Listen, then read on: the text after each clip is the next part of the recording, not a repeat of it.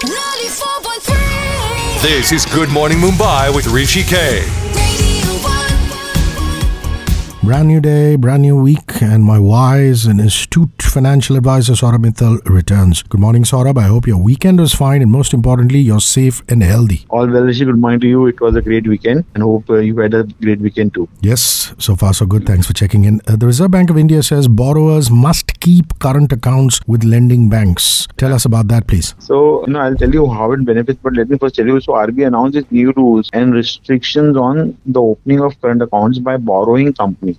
So the rules require companies to open current accounts or a cash credit, which is also called as overdraft accounts, only with banks who have lent substantial loans to them. So the intention is to ensure that banks which give loans have an idea of the cash flow of these companies. RBI also directed lending banks to not use current accounts to route loans. Instead, since term loans are for specific purposes, bank must directly credit the funds to the suppliers of goods and services to the borrower. So that means the loan amount will not be credited to the bank account of the borrower, but to the provider of goods and services. So the intention clearly is to prevent siphoning of funds by the borrowers. It has been observed that many borrowers take loans from public sector banks, but use foreign and private banks for their day-to-day operations in their current accounts, because these banks might be offering good cash management services or other products. So that's nice.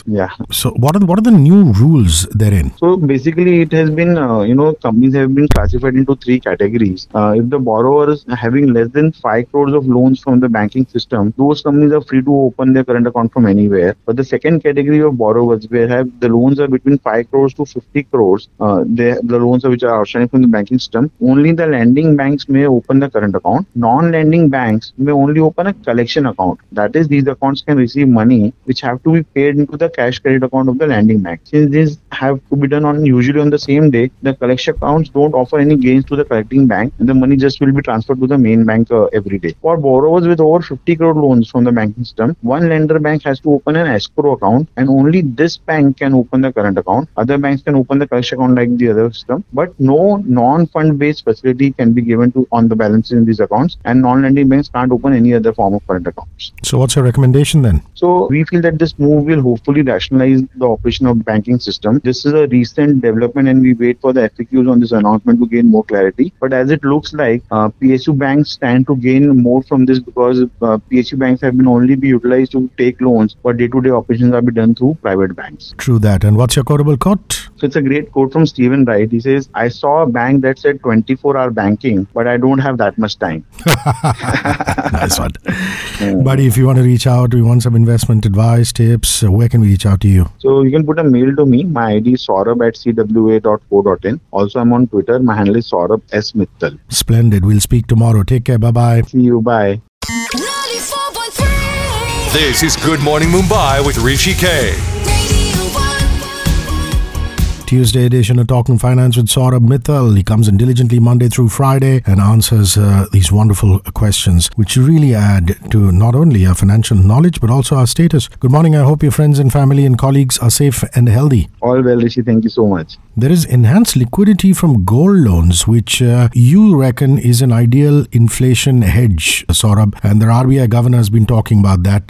Please handhold us through this story. Yeah, we have been discussing about these various changes that has been given by RBI in this recent monetary policy, and one of the other changes is that RBI has announced that banks can lend up to 90% of the value of gold. So this actually stood at 75% earlier, and this relaxation will be available right up to March 31st, 2021. So let me just give you the exact statement which was released by RBI. So with a view to further mitigate the economic impact of COVID-19 pandemic on households, entrepreneurs and small businesses, it has been decided to increase the permissible loan to value, which is the percentage of amount which can be given, which is also called as the LTV ratio, for loans against pledge of gold ornaments and jewelry for non-agricultural purpose from 75% to 90% was stated in the release. Well, given that particular release, can you also touch upon different avenues to invest in gold per se? I think this is an opportune moment to bring that up on the show. Yeah, so as an asset class, gold is best looked from a hedging mindset, and it is not really an alpha generation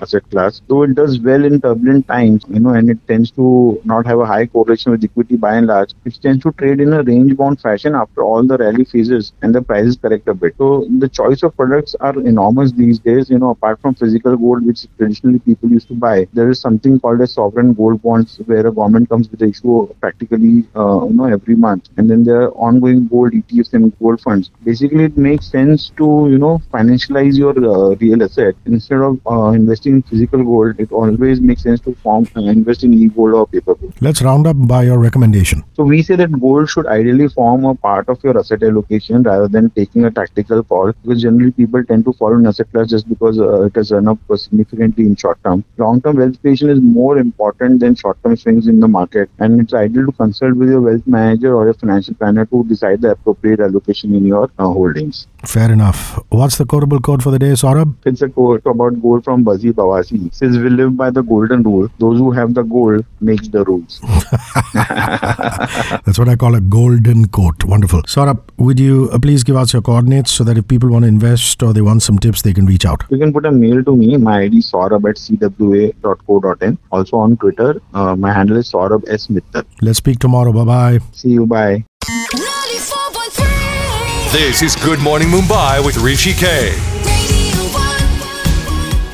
Fun Friday edition of Saurabh Mittal's Finance Bits. And here he is, my financial advisor, back for the attack, coming in diligently Monday through Friday. What's up, Saurabh? I hope you're safe and healthy. All well, Rishi. Thank you so much. This sounds very, very Greek, and I have a sneaking suspicion it has something to do with Greek history or mythology. Procrustean bed. Yeah. What is this Procrustean bed, and how is it used to describe how people try to fit facts into a preconceived theory? Like, for example, obviously in our case, it's a finance and investment theory. Correct. So I recently came through this article which I read, and it is of really huge interest to me. So in Greek mythology, one comes across a bandit character named Procrustes, who lived on the sacred way between Athens and Ulysses. What Procrustes used to invite tired travelers to his home, give them food, and offer them his bed to rest. However, if the travelers were short and did not fit the bed completely, he would hammer and stretch them. And if the travelers were tall, Procrustes would ampute the excess length, and in either case, the travelers died. This short story of Procrustean bed is used to describe how people try to fit facts into a preconceived theory that they already have. So researchers have shown that we actively seek out only the information that supports our beliefs and ignore or undermine the information that is contradictory to what we believe. This tendency affects investment decisions too, and it comes in a form of a characteristic of our behavior, which we call as confirmation bias. So once we make an investment, we actively search for reassurance and confirmation of our actions. We love meeting people who have